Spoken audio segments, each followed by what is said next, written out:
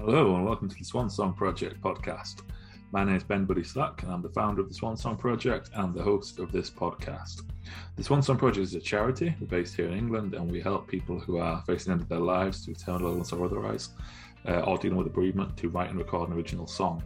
We believe in celebrating lives, making memories and leaving legacies. If you'd like to find out more about the charity, you can check out our website, which is swansongproject.co.uk. The podcast features songwriters. Each episode I have a different guest on. I ask them to share one of their songs. We talk about how they wrote it. I ask them to share a songwriting tip. And I also ask them to share a song that's meaningful to them in some way related to bereavement. This episode features a big hero of mine, Mr. Mike Scott of the Waterboys. And I hope you enjoy it.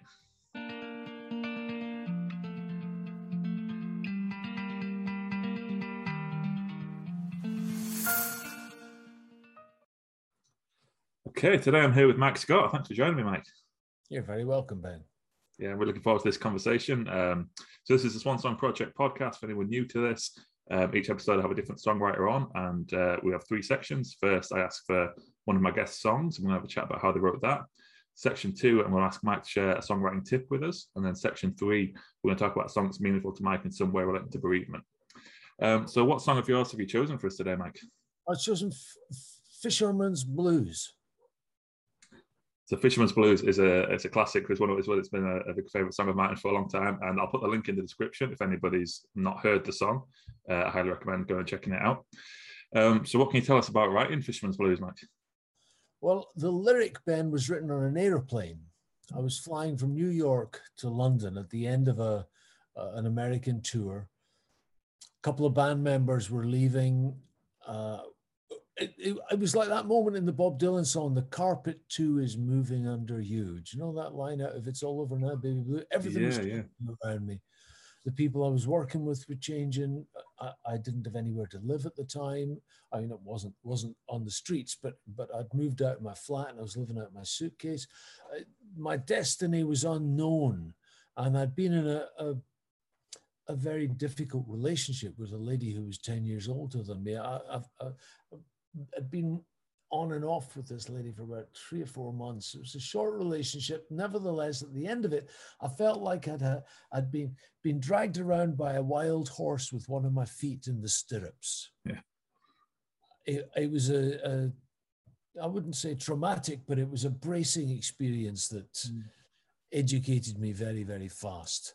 And as I got on that plane in New York, I was leaving not only the American tour, but also that relationship.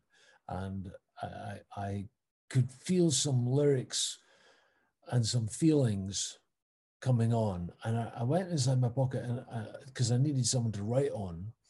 And I had an envelope. It must have been from a letter someone had written me or something like that. And I wrote the first verse, "I wish I was a fisherman tumbling on the sea, far away from dry land and its bitter memories." And the whole of that first verse was on the envelope. And I didn't think any more about it. It was just I'd caught the lyric. For now, my job was done. But about 6 weeks later, things had begun to change for me, and I'd moved to Ireland. And I went into a recording studio with the band for the first session of what eventually became the Fisherman's Blues album.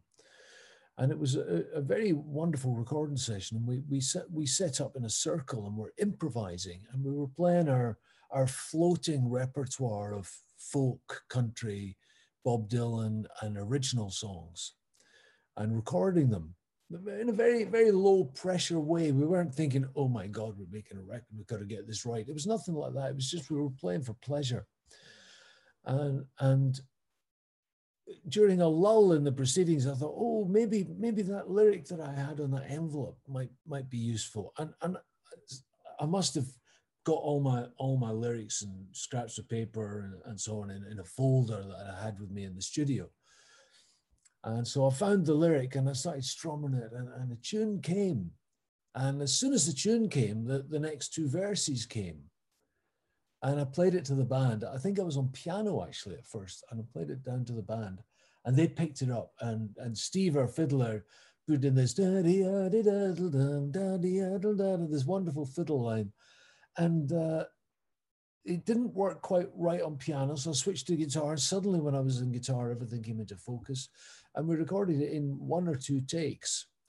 And that was it. Suddenly, we had this new song, and it was so new in style for the Waterboys. I almost couldn't.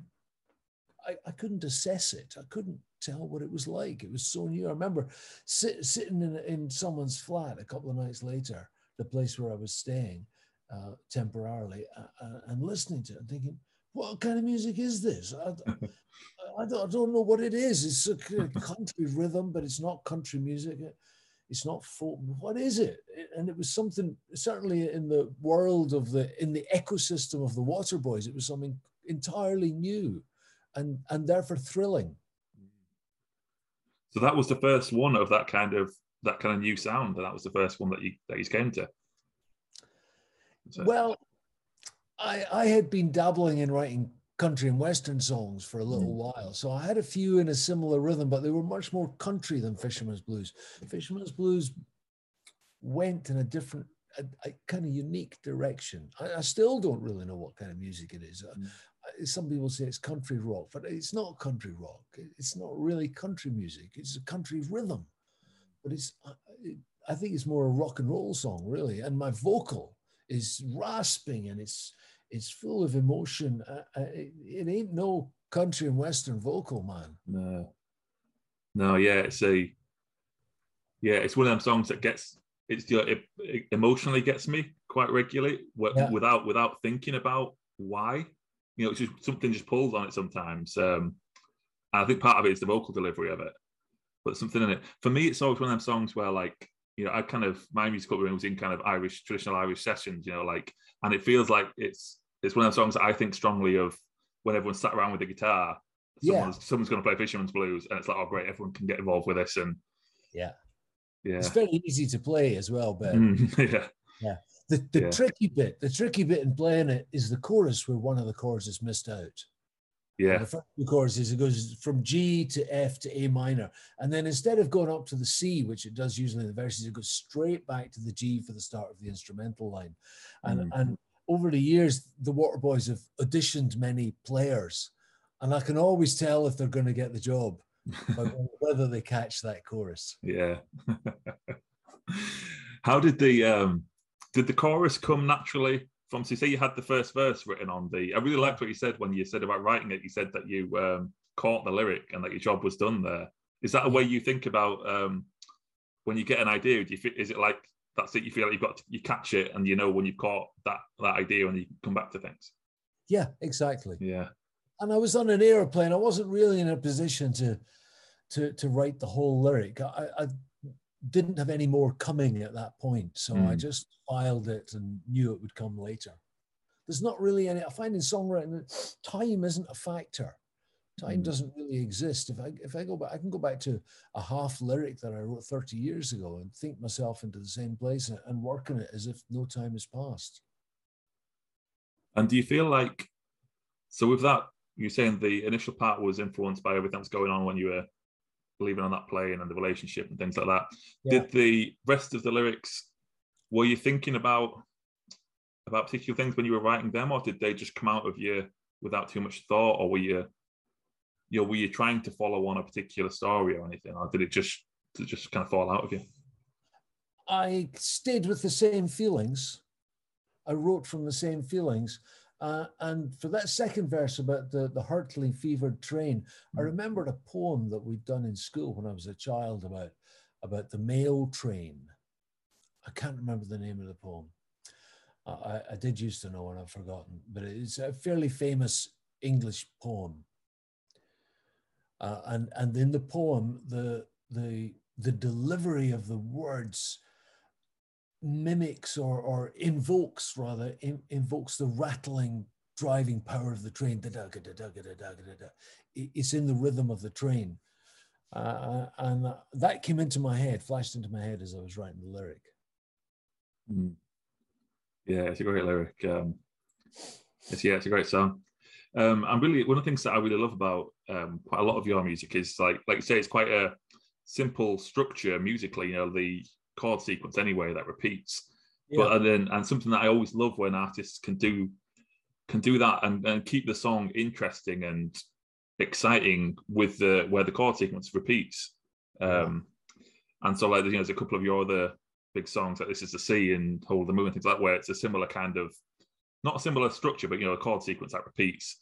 But you kind of have to use different ways to then keep the song exciting. Is that something that you do consciously, or that you kind of particularly draw upon to think about? Well, I learned, Ben, at the feet of the Velvet Underground, who were the masters of the 2-chord song.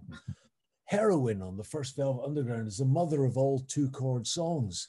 And you see, in most pop music, the writers and performers use hooks, choruses, traditional or slightly adjusted song formats, verse, chorus, bridge, verse, chorus, etc. And little twists and touches. But the Velvet Underground used almost none of that. And on Heroine, it's like the relentlessness of the 2 chords that they stick with creates a kind of pressure cooker, creates a tension. And within that, they use transcendent lyrics, dramatic, off the scale, wild musicianship like John Caill's unmelodic viola. And they use hypnotic quality in the drums and in the voice. And I loved that. I loved this flipping of all values and holding it in the pressure cooker of a 2-chord song. And 2-chord songs is something that Patti Smith used to do as well. She has one on her first album, Horses, called Birdland, which is a G to an F and just goes round and round and round. And in this one, again, the two chords provide the pressure cooker. But within that, instead of traditional or conventional hooks and so on or structure, she uses dynamics. It starts very, very quiet and restrained, and it builds up to a huge emotive and in some parts atonal climax. And then it reduces again to a kind of organized, disciplined, quiet ending. And it's very beautiful how moving that is. And the human heart doesn't really have to have a conventional structure in a song to be moved. So I loved working in those ways. And see, when punk rock happened, it freed a lot of musicians who were not technologically proficient in the way that pre-punk you thought you had to be.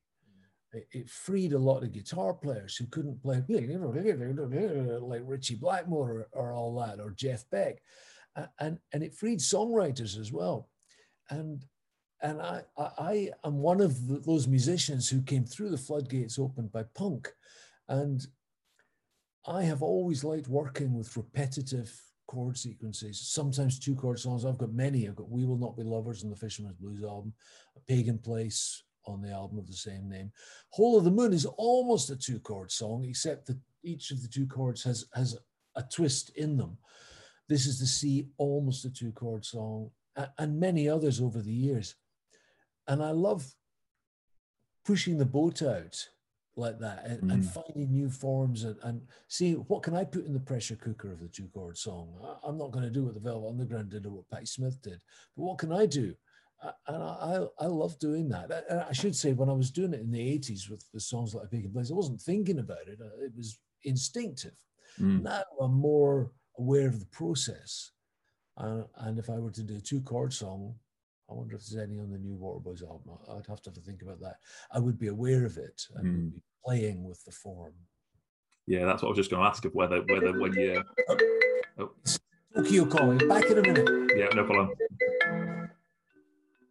Okay, so we were just talking about the 2-chord song and being conscious of choosing to write a 2-chord song or doing it more naturally and intuitively, as you said you used to do then.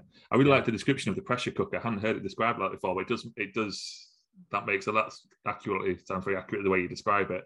Yeah, being a pressure cooker and that kind of tension that you can feel in it. And it's a powerful technique.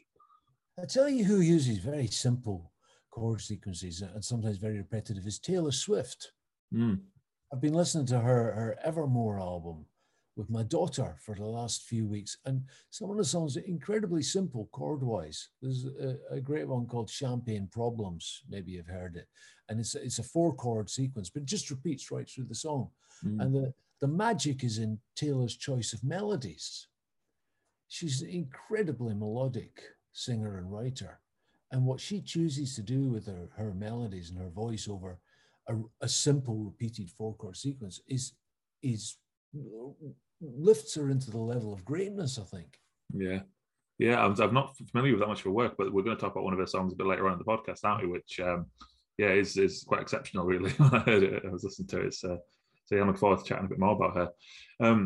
It's one of the things that I remember, like when I was first learning music, I think it's something that a lot of people, when they're first starting out, they think like you need to learn more and more to write better and better songs. Whereas I don't know, a lot of time you find, like, do you find a difference between writing songs with complicated chord sequence or or simple ones? It's like, it's not that, I just remember being shocked when I learned a few chords and people saying, oh, you can play this song now, 3 chords, and that song's on it. And I was like, oh, wow. I kind of assumed I have to learn all the chords before I can learn any songs that I liked.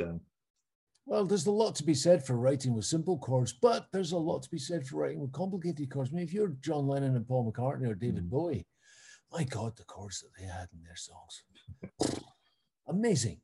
Bowie, and even in something like Space Oddity, the choice of chords is incredibly musical. I gotta respect that skill, and also with Bowie, with those complicated chords that he used, it never felt dry. Sometimes very technical music, at least in the pop medium, can feel very dry. That's one of the reasons that punk rock happened. But with Bowie, it was never so. And also to Bowie's great credit and the Beatles, they could also write very simple songs. Yeah. The Beatles also wrote One After 909. Bowie wrote Hang On to Yourself. So they were able to be gloriously dumb in a sort of Louis Louis gonzo fashion when they needed to be. Yeah. And it's almost like knowing the rules to then be able to break them. Exactly. Or rather, there are no rules. Oh, there's no rules in general, yeah.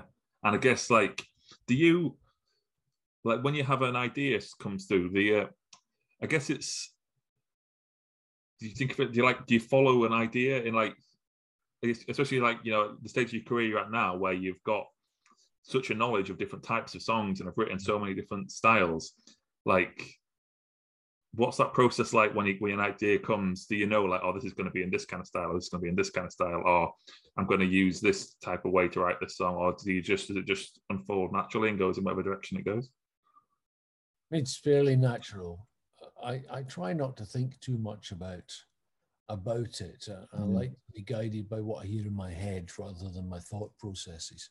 So if I write a song and I'm wondering what to put on it or how to decorate it, I'll listen. I'll listen to what my sort of orchestra in my head is suggesting while I play the song down through the speakers. I don't think too much. I try not to think too much. I like the phrase you said, decorating it. So would you come up with a core melody and maybe chord sequence and then add other things on top? And do you hear I'd like to add something like this, or? Well, the songs come in all different ways, Ben. There's no single way for me. I might use a lyric phrase as a way into a song, or a title sometimes, or it might be a passage of chords, a short chord sequence that begins a song, or a phrase of melody. I'll use any way to get into a song. Once I'm into it, generally the music and the lyrics help each other. I use each of them as a building block to do the other. Once I get the first bit of the tune, I can sing nonsense lyrics that form themselves into real lyrics. Once I've got part of a lyric, I can figure out what it is I'm trying to say and work on that. So I use both. Do you have a sense of when a song's finished? Like, what's... Yes. So I'm always interested, like, because obviously you could just endlessly write new things for it. Is there a clear point with, obviously it'll be different for different songs, I imagine, but like a feeling or something that you have when, like, that song's done its job there? Yeah, usually it comes when I keep trying to add things and they're superfluous. That's usually what I go. Okay. Yeah, that's really interesting. Going back to Fisherman's Blues again. So it was what you're saying about, taking a while to kind of assess it and feel like, because it was so different to your previous stuff. I'm just quite interested in what that was like. And then because that was the first album since This Is the Sea, wasn't it? Yeah. So like it is quite a departure musically. It's quite a different style. But obviously it was brilliant. It was hugely successful. What was that feeling like had you decided that you wanted to do an album in that kind of style, or was it kind of more just following it? And then I guess, what I think is how nervous was it, like putting out something so different from your previous album? And did you know that, this is going to be good, or this is going to be well received? That's just a better way of describing it. Well, it was a very long process, as you probably know. Fisherman's Blues was nearly 3 years from first recording session to release. And so there were many developments during that time. Fisherman's Blues, the song, was written right at the beginning on the very first day, which was January 1986. And within a few weeks, we did a little surprise gig in Dublin, and that was the sort of live premiere of that sound. And then when we went on tour, we did a big UK tour a few months later, still ostensibly touring This Is the Sea, but with the new sound, or rather a combination of the This Is the Sea more electric sound and the Fisherman's Blues more acoustic sound. And we played lots of songs like Fisherman's Blues on that tour that hadn't been released, and that was the audience's first hearing of them. But it went really well, and I didn't have any sense that it's going to be difficult to sell the new sound or to persuade people. The songs were very popular. When the record came out in 1988, there had been a lot more changes by then. And the difficulty with Fisherman's Blues was we recorded so much material, and it was very hard to whittle it down to a single album. In fact, I consider it probably my only regret is that I didn't make that a double or even a triple record, or get it out a lot earlier, because we had enough really, really top quality music recorded in the first 6 or 7 months that would have made it a great album.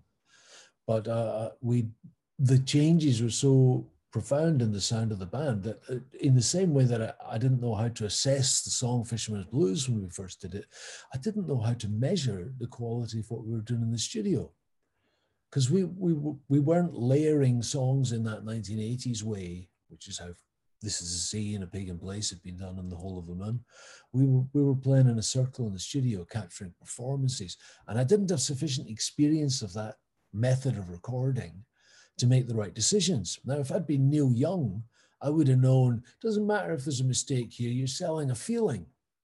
The overall feel of this track is beautiful, and that's what people will respond to. It doesn't matter if the drummer speeds up a little bit or someone played a slightly blurred note here.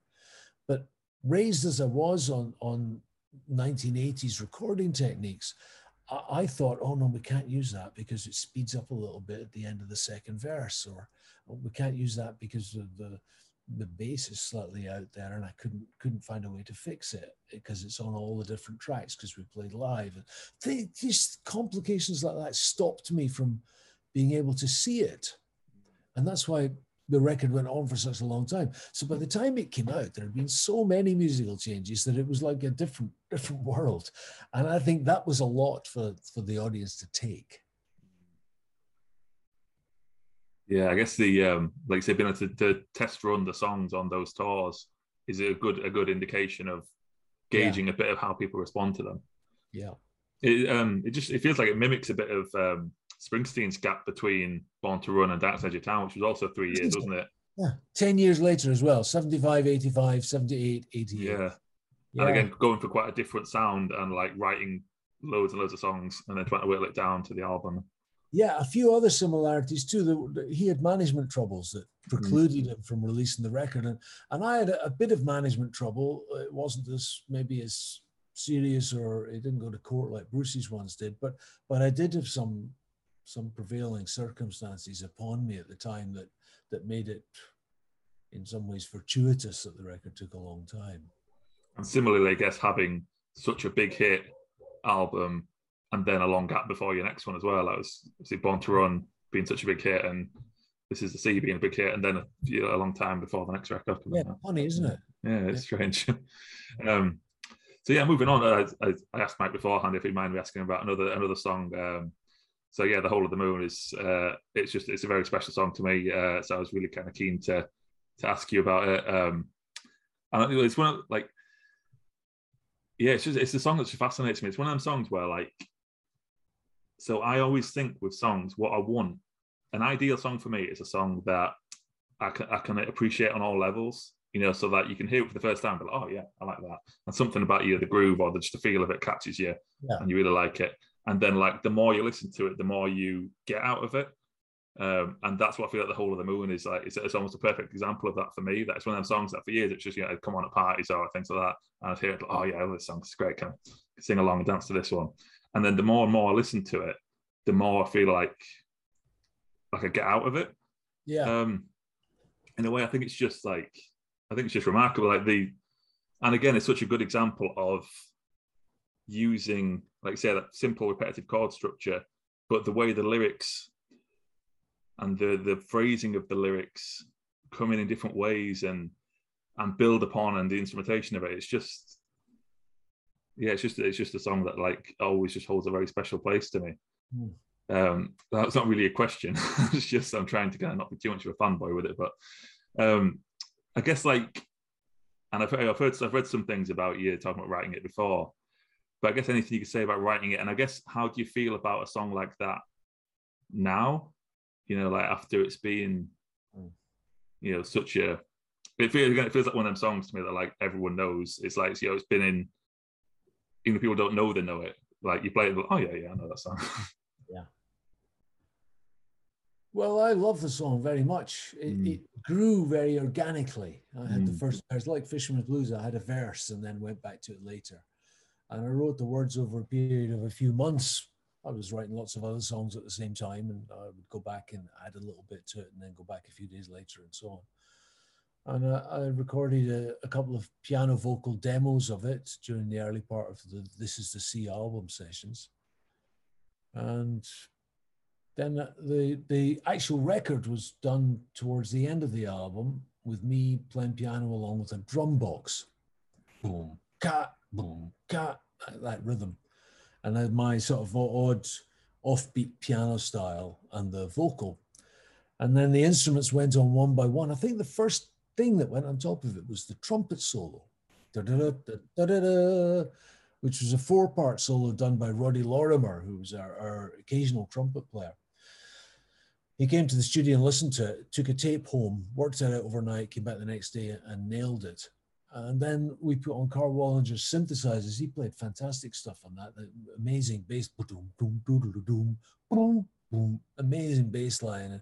And his top synth part. I asked him to do something like 1999 by Prince. I didn't want him to rip it off or anything. Nothing that would think, oh, that's nice. But something that served the same function within the context of the song. So he did. He came up with a really cool, funky riff. And bit by bit, it was layered up. And the last thing that went on was the Comet and the sax solo. And then it was mixed. And I love it very much. And I love that it's a world classic, man. Everybody knows it. I'm very proud of it. Yeah. It's just a remarkable song. It's one of them songs and for me, it feels timeless. And lots of 80s stuff sounds very 80s, doesn't it? But that one just feels, I don't know, it does feel like it doesn't feel tied to any period of time. It feels like it could have been written at any point. And what was that first lyric you had? Was it the chorus, or was it one of the verses?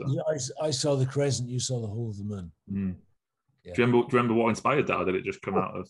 I do remember, Ben. Yeah. I was in New York again, playing a part in this song as well. I was there for a couple of weeks, and my girlfriend, who was a Canadian, was staying with me in the hotel, and we were walking up one of the streets. It was winter and it was cold, and we were walking up the street arm in arm, and she said to me, "Well, so is it easy to write songs?" And I was showing off a bit for my new girlfriend, and I said, "Yeah, it is easy. Look, I'll start a song now." And I pulled a piece of paper out of my pocket, and handy that I always had these bits of paper. And I looked around for inspiration, and there was a crescent moon in the sky. I've checked this actually. I could never remember if it was a crescent or a full moon. But recently, because I'm writing a book about all of this, I recently checked out the phases of the moon for January 1985, and I found it was definitively a crescent moon in the sky above New York. And that gave me the idea. I saw the crescent, you saw the whole of the moon. And I think, as best I can remember, I think I wrote about a verse worth of lyrics when we got back to the hotel, and then nothing for several weeks until I went back to the song. Yeah, it's a great metaphor. And it's one, I think one thing that I love about it as well is that like it's seeing a quality in someone else that's not an obvious one. Do you know what I mean? It's not like a normal love song where like the qualities are the obvious ones, but saying that someone sees something more and sees something in a different way, and like, I don't know, it just feels like a very beautiful observation. Yeah, it's a song about consciousness and about how amazing it is to live in a world where there's always more to find out and more to grow into. Yeah, it's remarkable, and it's one was, you know, tying into what the Swan Song Project's about and things like that as well. When I was reading some comments on YouTube or something one time when I was watching it, and it is quite a common song for people in relation to bereavement as well, isn't it? So I saw there's lots of comments of people that the song always reminds them of someone who saw the whole of the moon. Yeah. Yes. And it's something that comes up quite a lot on this podcast, that people's songs that, you know, take on different meanings. Yeah. And it's one of the beautiful things about them, isn't it? They've got a life of their own. Yeah, that's right. Yeah.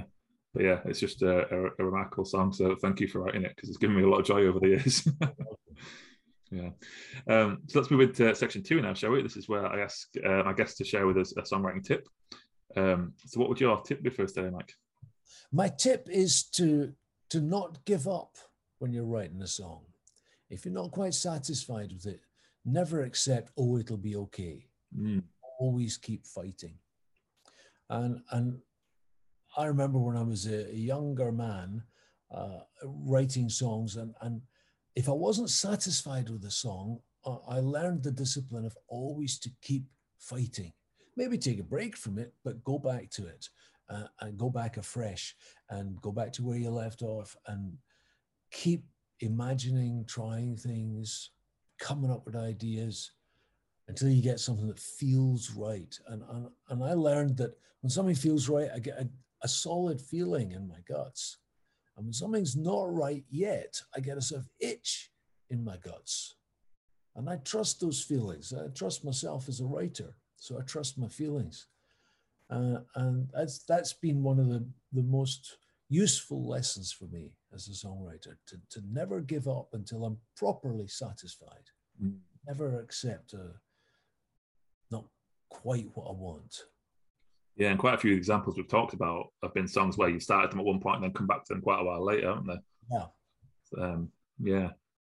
Is that gut feeling, was that something that you feel you've developed your attunement to over time? I'm thinking for someone who was starting out, any advice on knowing when that's right and knowing when it's not? Or it's a self-awareness thing, Ben, and it comes with practice. It's not going to come straight away. I had been writing songs for 10 years before I noticed those little feelings inside, the itch that says it's not right and the satisfaction that says, yes, it's good. It was a long time, and it was daily work and application and dedication and wanting to learn and write better and better and better. It was my life. But it's a self-awareness thing. Maybe I could have come to it faster. I don't know. If I'd had more confidence, perhaps. So maybe people can come to it faster than I did. But it's being self-aware and listening inside, or listening is maybe the wrong word, but being sensitive to what your own instinct or intuition is telling you. Intuition is a great ally in songwriting. It's intuition that provides the next line, that provides the unexpected musical twist. And it's also intuition for me that provides the spur that says it's not quite finished yet. Do you finish like pretty much everything? Like sometimes you imagine you finish songs and throw them away sometimes. Like, do you try and finish every idea to some extent? If something's not working, I stop. I will stop working on it. If I've exhausted all my wiles, then I might leave it, and I might think, okay, maybe this one doesn't want to happen. And I guess there is a point.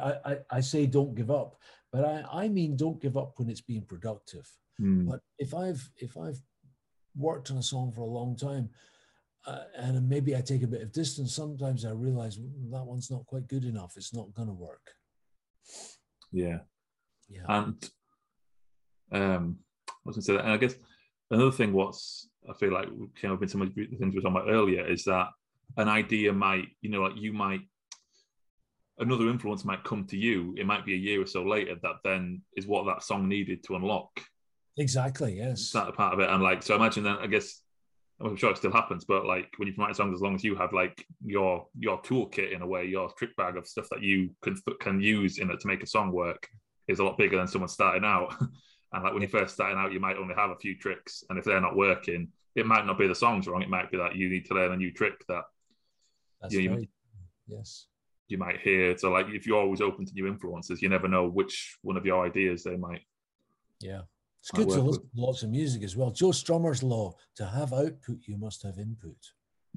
Yeah, that's a good one, isn't that? Yeah. There was a Leonard Cohen quote that I love, where he's talking about finishing songs, and there's something, he words it so articulately beautiful. I'm going to paraphrase it badly here, but it was something about finishing a song and feeling a sense of satisfaction from finishing it, but then realizing that satisfaction was relief from boredom of working on the song rather than actual satisfaction in the song being finished. Does that make sense? That he was pleased the song was finished, but he realized he wasn't actually pleased with the way the song was finished. He was just pleased to have said he'd finished it. Well, and then that wasn't good enough. I don't have that experience. Leonard's speaking for himself there. Yeah. Yeah. But yeah, that's a funny one. I don't find it boring working on a song. I really, really love working on a song, even if it's difficult and it's a struggle. When I was a kid and I used to listen to records like the Beatles, Eleanor Rigby and so on, I wanted to live inside the song. And when I'm writing a song, I am living inside it. I love being there. Yeah. How long does it take you sometimes for songs? Do you have some songs that go on and on? Or? Yes, of course. Yeah. Some songs, some lyrics come so fast that it's as long as it takes me to write it or type it. I've had a few like that. Pagan Place was one of those. All the Things She Gave Me on the same album. It was an instant lyric. It just rolled out as fast as I could write it. And other songs might be returned to over decades. I'll park a song. If I can get no further with it, I'll park it. But I might keep a note in my mind that it's a good idea. I should come back to that one. And then maybe many years later I do. And whether it's the new influences that you suggested as a possibility, or maybe it's just time or freshness, then I might have a different approach to it that allows me to finish it. Yeah, it's fascinating. Do you work to a schedule with your writing? Do you say I'm going to sit down today and write for this amount of time, or do you go when you're inspired? Or I go increasingly. I notice that I write when I need to. I'm so backed up with material, Ben, especially after lockdown. We've got a new album coming out in May, and I've got the next one already finished. Oh, well. 6 CD box set of This Is the Sea finished, with all the unreleased music all edited and EQ'd and so on. I've had so much time to work that almost it would be frustrating for me to write a new bunch of songs now, because they're going to have to sit and wait for several months. It's going to be probably 2 years before I even record them. So I'd rather record them when they're fresh. So I kind of put my desire to write on pause. Now, that doesn't mean if I get a great idea, I'm not going to work on it. I am, but it means I'm not specifically casting around. Whereas if I knew I was going to make an album and I had a studio booked in 2 months' time, I'd probably spend the time between now and then doing nothing but writing. So you can do it both ways. You can, set yourself time and crack on and write, and you can just let ideas come to you. Yeah, I can do it either way. I don't really tend to write at the same time every day. I've done that a couple of times, but only in particular circumstances. I remember I had writer's block once and I couldn't write. And so I tried this experiment of setting my alarm clock for 5 a.m. for 5 days in a row. And with the preconception that each morning I would get up and kind of before the critical part of my brain woke up, I would write a song. And I did it. I wrote 5 songs, and 5 very odd songs, but without any restraint, without any judgment or critical faculty brought to bear. And it was a really good experience. It really loosened my creativity. Yeah, no, that's great. I love hearing the different ways people, approach things to mix things up. And well, I once did a work with another singer who wasn't very experienced at writing songs, and he wasn't very disciplined. And I thought to myself, what does he need? He needs to work 5 days for the same period of time every day, so that his creative juices know that they're going to be required at these times on these days. So I said to him, right, we're going to work from 1 till 6 for the next 5 days. See you then. And he came around to my little music room 1 till 6 for the 5 days. And it was very interesting. I noticed the first day was kind of chaotic and vague. Second day, a little more organized. Third day, ideas really beginning to flow. Fourth day and fifth day, very productive. So it worked. I don't need to do that personally because I can write on the turn of a sixpence, but some people need the discipline, and I was able to help that cat. Yeah, and that's good advice, I guess, to anyone trying to write and struggling. That maybe the way you're doing it isn't the best suited for you, and maybe you should try, it being more structured or being less structured or different times of the day or whatever. It's always worth a try, isn't it? Like my 5 times at 5 a.m. in the morning, it's worth a try. Yeah. It's going to be fun, if nothing else. Yeah, it could be something different. Yeah. There's something else I was going to ask you. I can't remember what it was. Anyway, we'll move on. If it comes back to me, it comes back to me. I was just saying, I'm looking forward to the new album. I was enjoying there's a new single out, isn't there? All Souls Hill. All Souls Hill, yes. I'm really looking forward to the album comes out in May, does it? It comes out in May. And it's interesting, we're talking about songwriting. This album's been done in a really different way. Yeah. 8 of the songs have music. In fact, I think maybe all 9 of the songs. I don't think I wrote the music on any of the songs. Oh, wow. 6 of them are collaborations with a producer friend of mine who sends me tracks. He sends me a track and I develop the melodies and the vocal and write the lyrics. And it's a really nice way of working because I've been doing songs for so long that sometimes I get a little bit bored with my own types of chord sequences. And so working with music that other people send me sometimes is really good fun. And in the last few albums we made, there might be 1 or 2 like that. But on this album, there are 6. And then there are 2 cover versions. And then the last song is one that our keyboard player wrote the music for. So while I've written most of the lyrics, I actually don't know how to play the songs. And we're going on tour in a few months. I've got to learn how to play the songs. Usually I wrote them and I know exactly how to play them. I know everybody else should play as well. But this time is completely different. It's a very interesting experience. Oh, wow. Yeah, that sounds great. And did you have like themes or lyrics in mind for like what you wanted to write about on this album? Or did you just hear the tracks and like respond to them? Tracks and responded to them. Oh, brilliant. Yeah, I'm really enjoying the new one. I'm looking forward to hearing the rest of the album. Are you doing UK dates on that tour? No, we've just done a UK tour in October. So I don't think we'll be back apart from festivals, we've got a bunch of those, like Cornbury, and we're on Glastonbury. But apart from that, nothing until 2023, I think, in the UK. Okay. So let's move into section 3 now of the podcast. This is where I ask my guests to share with us a song that means something to them in some way related to bereavement. And what I do here is I put the link in the description. So again, if it's a song that you're not familiar with, you can pause us here and go and listen to it and come back. So which song have you chosen for us, Mike? I've chosen Marjorie by Taylor Swift from her album Evermore. Yeah, it's a beautiful song. So we touched on Taylor slightly earlier. Yeah, she's someone that like obviously I know the big hits that you hear all the time on the radio, but I've heard lots of people say about how great a songwriter she is.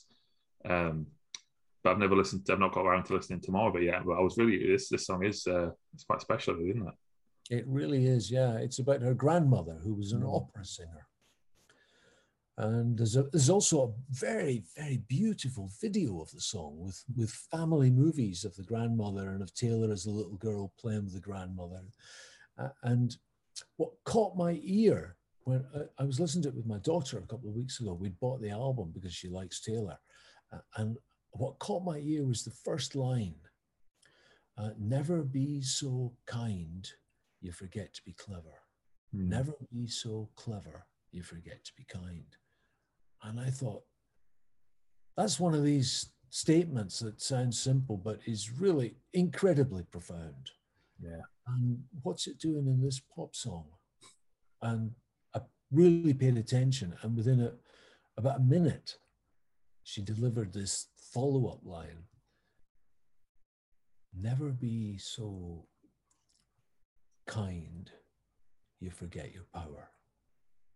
Never wield such, never be so polite, you forget your power.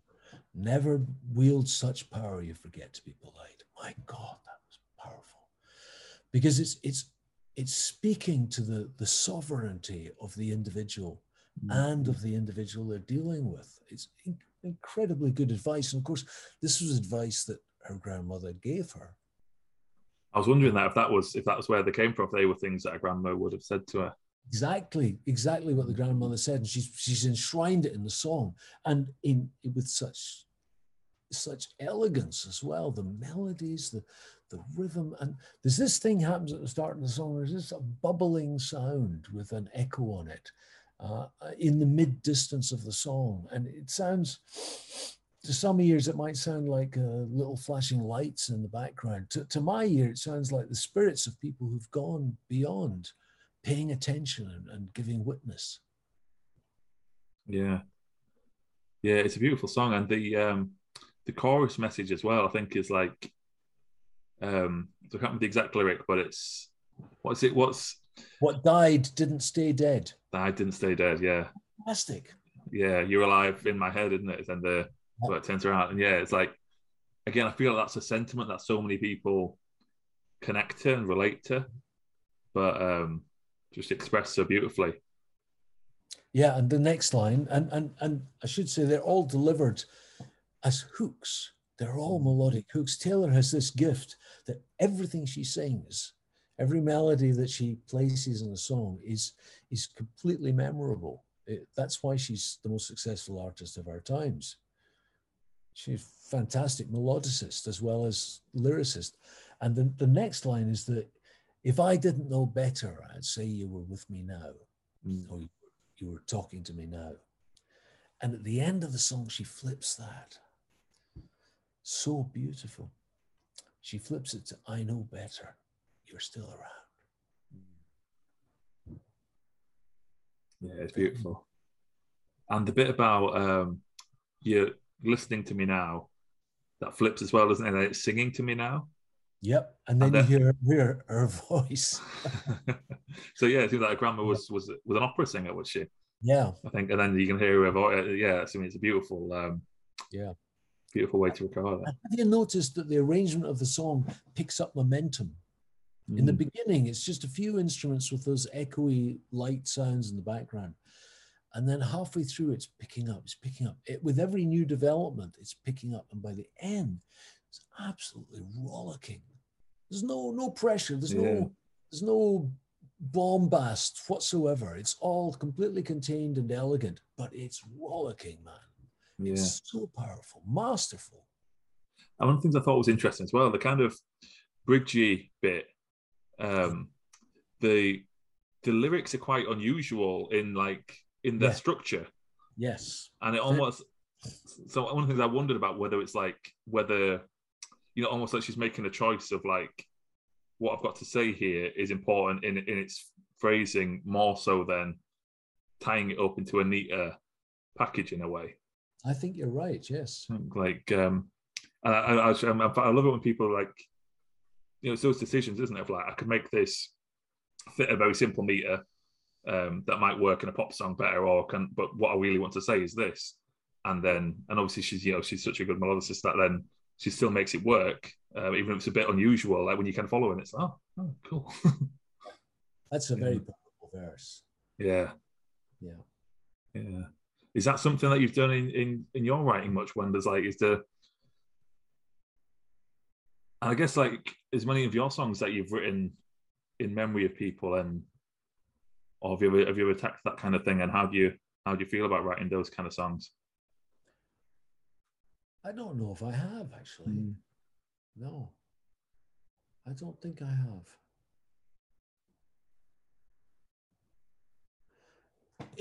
In the next Waterboys album, not the one that's coming out this year, but the one that's coming out probably next year, there's a little bit of that.